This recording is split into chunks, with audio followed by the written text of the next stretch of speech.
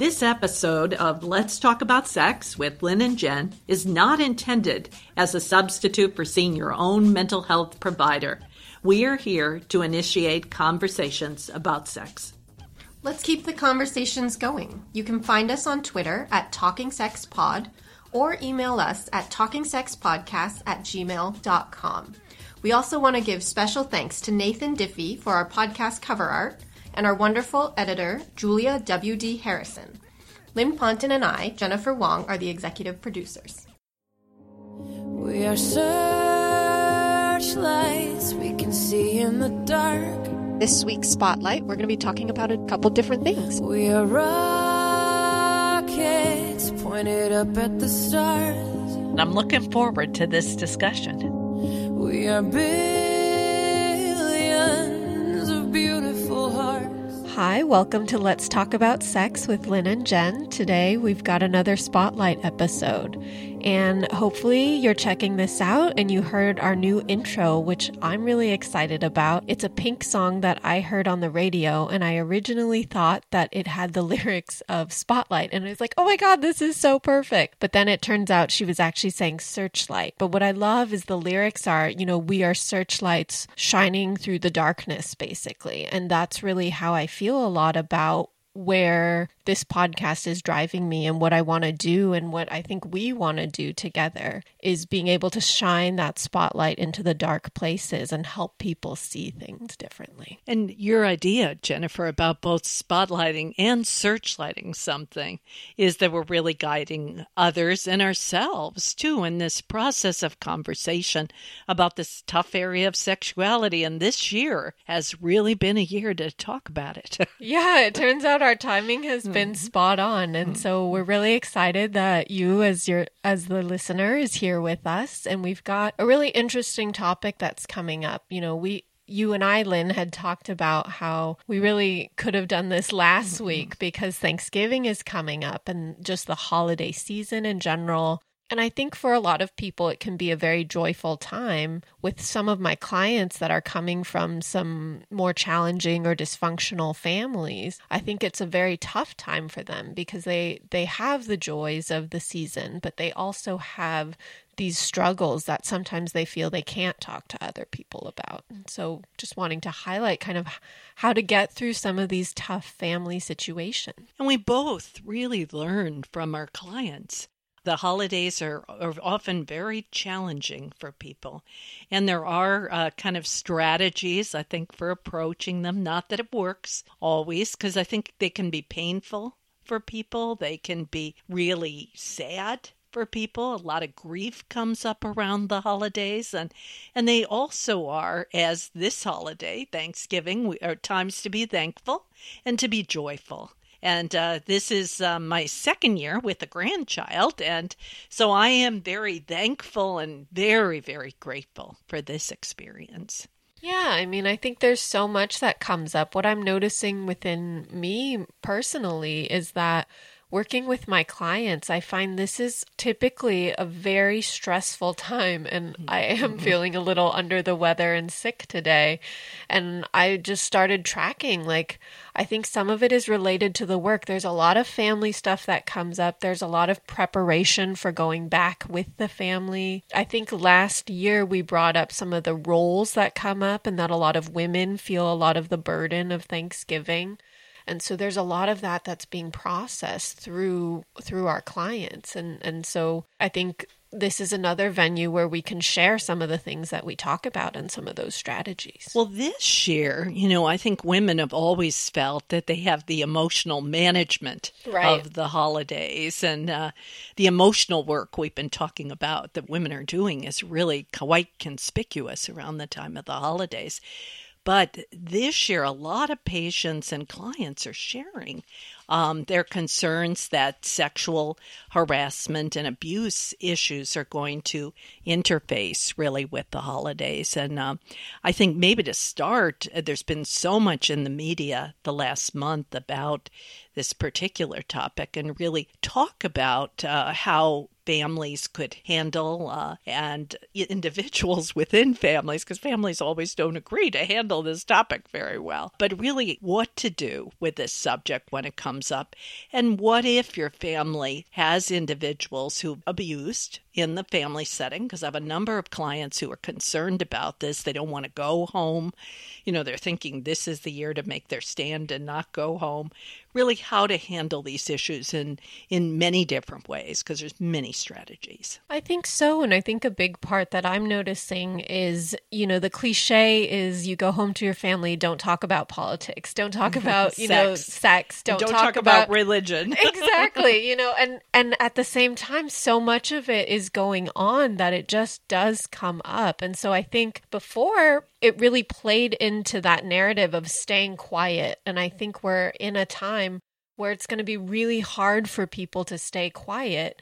And in a way that can be really positive when you're with people who are open-minded and willing to have a conversation. But when you have people who are more rigid and not open and maybe just very aggressive with you, then it can lead to a lot of different feelings and a lot of high emotions, a lot of anger, a lot of frustration, a lot of sadness and disappointment. And so I think my biggest thing with my clients is let's talk about this before you're there. Let's come up with a plan. And that's the biggest thing. I think it can sound kind of terrible to some people, but really having a clear exit strategy for yourself is really important because it gives you a sense of agency instead of feeling like you're trapped in a situation. So whether you have to, go to another room for a moment to just kind of collect yourself or, take a pause in some way, I think having a sense of agency is really important for when you are in these situations. I worked with one family about a week ago on this particular subject, and they were concerned about the politics coming up, big differences of opinion. And one of the concerns with their particular family is when this happens, then marijuana use and alcohol become a big part of it. Because people are using these agents to really soothe themselves and try to get through the meal and the day. And so we had to deal with how do you make your house a substance-free house. They have several individuals who are in recovery. And really what happens when that's broken. Let's say somebody does, pull out some device and suddenly everybody's involved with it at the table. They had to have a family plan really about what to do with this. Yeah, I think having a plan in general is very helpful because then you have a sense of like, okay, if this happens, what can I do? Instead of feeling like you have to come up with something. And it helps you maybe not be so reactive in that moment. I think another big thing that comes up a lot of the times, not just the politics and stuff, is really a lot of questions that touch on the sexual arena. You're not asking somebody about maybe their direct sex lives, but you're asking about, are you dating anyone? Are you guys going to have babies? Are you, do you have a job? Are you, and I think the way people deal with that is very different. Some people get defensive, some people shut down. And having a plan is really important in terms of how do you want to deal with that? Because I don't think that's the hard thing about psychology is there isn't one clear answer. I know a lot of clients come to me and say, what do I need to do here? And a lot of times we have to explore, what do you feel comfortable doing? What's going to work in the family dynamic that's going on? And I think that's the challenge is if you're not coming up with a plan beforehand, then you're stuck in that moment just trying to save yourself. And you bring up some of these really tough questions that family members are asked. Okay, when are you having that child? And it's brought up in front of a whole group. How do you handle those feelings? And, I think having a line ready or a strategy ready and such as, we're here to give thanks today. This is our special day. And that's a subject that I'll discuss in private away from here or something like that. And there are a lot of snappier answers. I'm not the snappiest answerer to these questions, but, I think having something ready, a retort that's on the tip of your tongue to really deflect those questions. Also not to ask them of other people. And I think to have 3 or 4 openers ready, is a good one. One can always be about the food. is a good commentary. People love food. It's not as controversial as the other subjects, and you can bond around food. That's what the first Thanksgiving was about. We bond around food. So I think that that's always a subject. And then maybe talking about other ways people are giving thanks in their lives, what's involved in that and what we have to be grateful for. Yeah, I think those are some good strategies. I think it really comes back to what is your personality. As you said, some people are more snappy, and so come up with a snappy answer. I've had clients I'm counting on you for that, Jennifer. I don't know that I'm the snappiest, but I do think that one thing that I know I've done and that my clients have done is I think a lot of times people are asking these questions not because they want to be like nosy and make you feel terrible, but they're just kind of classic questions. Yes. And so it's sort of like the robot, right? And so I talk with my clients about maybe just talk about something else. See if you can jar them out of that robotic answer, small talk, I guess you would call it. That one, maybe it just makes you very uncomfortable, especially for introverted people. But I think too, then you don't have to answer. I think that's a big part too, is when you have a plan beforehand, then you also have those boundaries for what do I feel comfortable sharing? What do I not feel comfortable sharing? And so a lot of times it'll just be like deflecting to the food, deflecting to, what's something really great that happened to you today? And people are like, oh, but I think the thing too is how can you move it in a more positive direction? Because studies have definitely shown that when you're interacting with someone in a really positive way, even if you're getting them to talk about something very positive for themselves, they associate that with you. So then they associate their connection with you as more positive. And so I think that's one way, going back to that sense of agency, that you can kind of take control of the situation and shift to like, let's talk about something more positive, I think you can also bond around activities. And for generations, women have bonded in the kitchen around cooking. I think getting men, both genders, really involved in the cooking process is important. So working on evening out gender abilities and interest around the holiday is super important. So one group isn't watching football the entire time and the other one doing all the cooking. I think also introducing a physical activity, small walk, or even a game that involves some physical activity in a closed setting is important.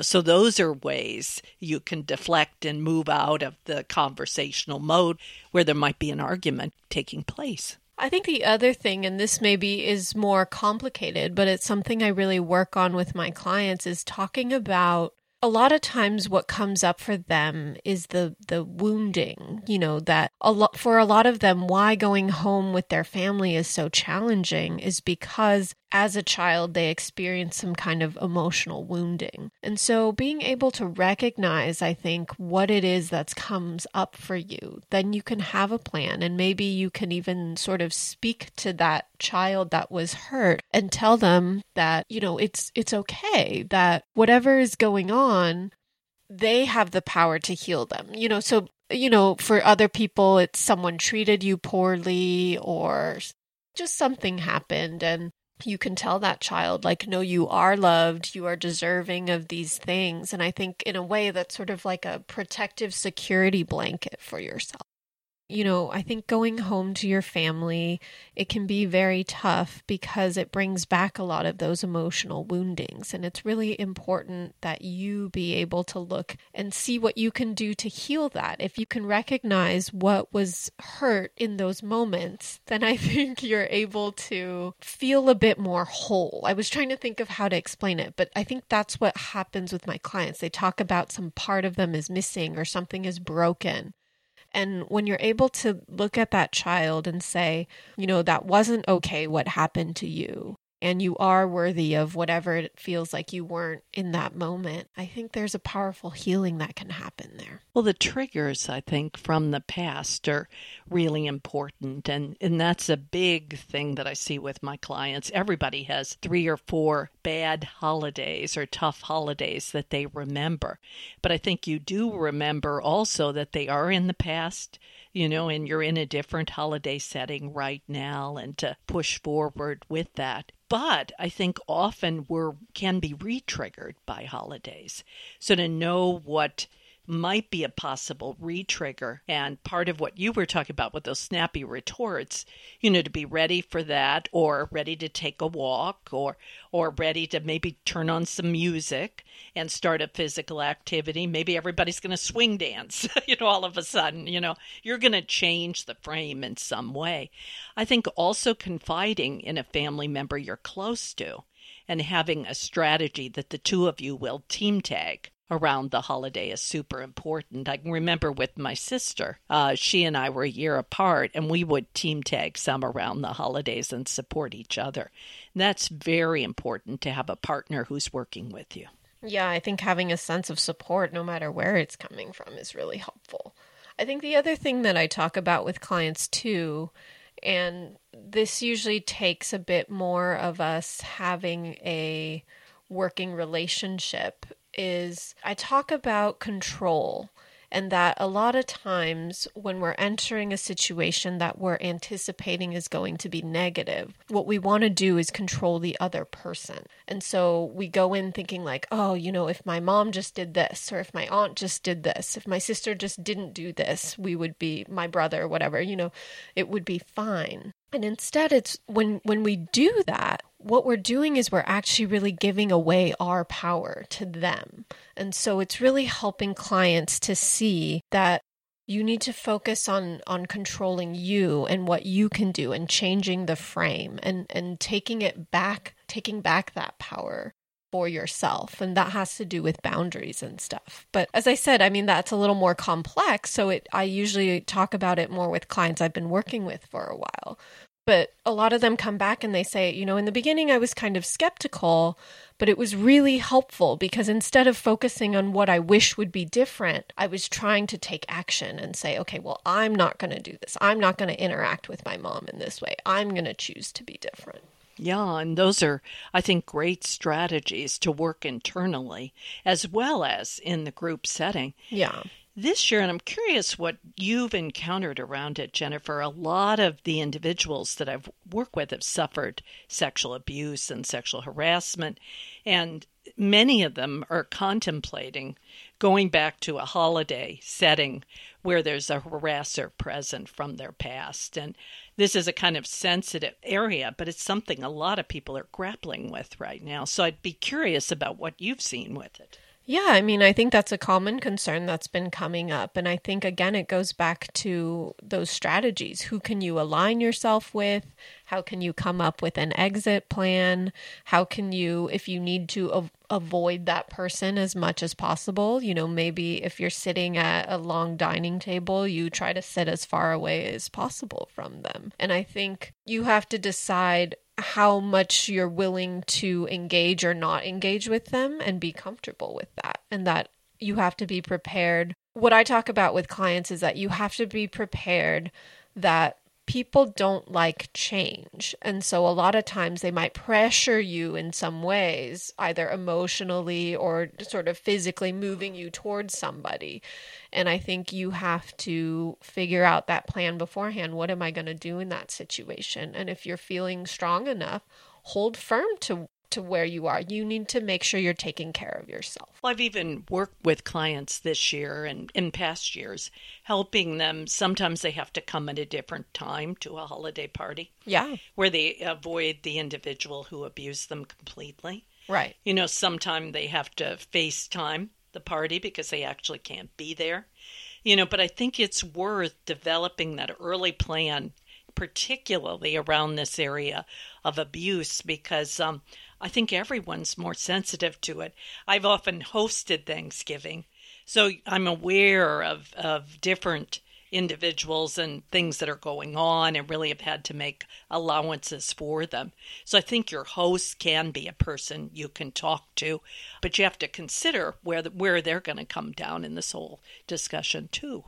Well, I think what was hard too is when you were asking me that question, I was thinking about my clients who maybe there has been abuse or there's been harassment in the family and they haven't told anyone. Yeah. And I think that's one of the really big challenges because it becomes, well, is this, I mean, obviously you're not going to tell everyone at the family dinner table, but is this year going to be the year where you do talk about it? A lot of people still don't. And so then you have to learn to find ways to protect and take care of yourself in that situation because you're still going to be there. And I think you can even have other family members decide they're going to disclose for you at this meal. And that can be a real tough go too. So again, pre-strategizing, looking for support people, knowing your own internal self and wounding and plan and your limits. This isn't a marathon, and you don't have to be there all day, and there's certain limits to the strategy to know your health and to protect it. And that's another big one I think that's very helpful for clients that are going into something negative is having that sense of an end goal, end date, where it's like, I'm going to be here for an hour. Okay, I can get through an hour. Like being able to psychologically prepare for however long you're going to be there. And if you have to exit, maybe you say, oh, something came up and I have to go. And the family just has to deal with the fact that you have to leave. Having been a treater or doctor, and having been at dinners with many doctors, they've always got an out strategy. That patient is calling and they're leaving. But I think we all have to think about that. We could have that out strategy, and really pull out if we have to.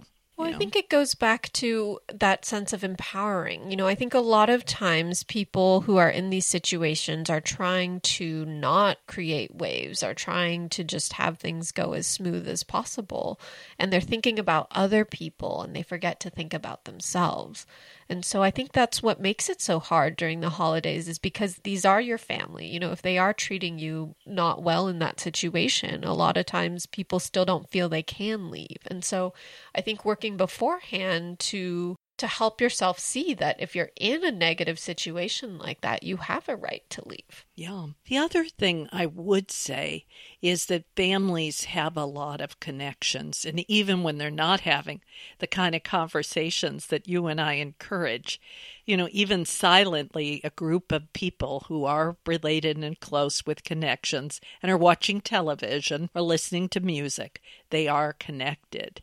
So there are ways, I think, that we experience these connections without necessarily wounding others. So really learning how to use conversations differently to build more connections. And I think a big part of it is shifting the frame. So a lot of times people feel very on guard. They feel very defensive, like they have to protect themselves. And I think if we can sometimes shift and look at, well, when somebody brings up these questions, for example, asking, are you getting pregnant or are you dating? Some of the more quote unquote benign questions.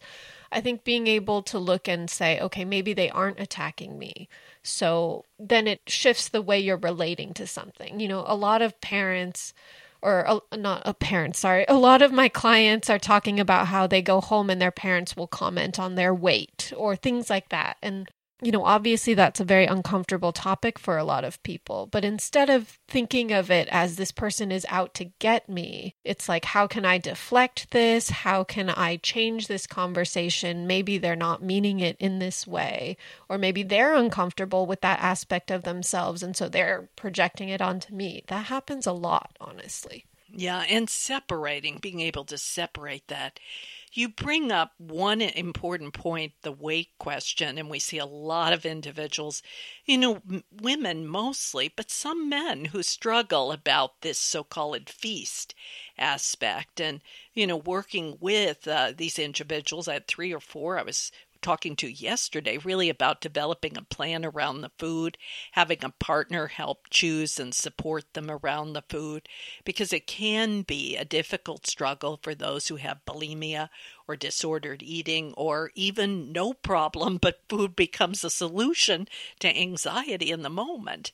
And so there's a lot, I think, to think about in that whole area with the food and making it a healthy part too of the day. Yeah, I think the food can be a challenge. I think it can also be a really positive tool. And so I think, again, for me, it really comes back to having that pre-strategy. Think about your expectations. Think about how things have gone in the past. What could you do differently? And I think it really comes back to, again, that framework, though. Instead of focusing on like, oh, I wish my uncle didn't do this, or I wish, my mom wouldn't do this. Focus on what am I going to do when these things happen? And then when you go in with that plan, it doesn't always work out exactly how you want it to, but at least you have that fallback, and that can help ease anxiety some too. Yeah. Well, I think we wish all our listeners a very happy set of holidays, but also one where you do try to change some and look at things differently. And conversations are a big part of that, helping us to change. Thank you, Lynn. Thank you.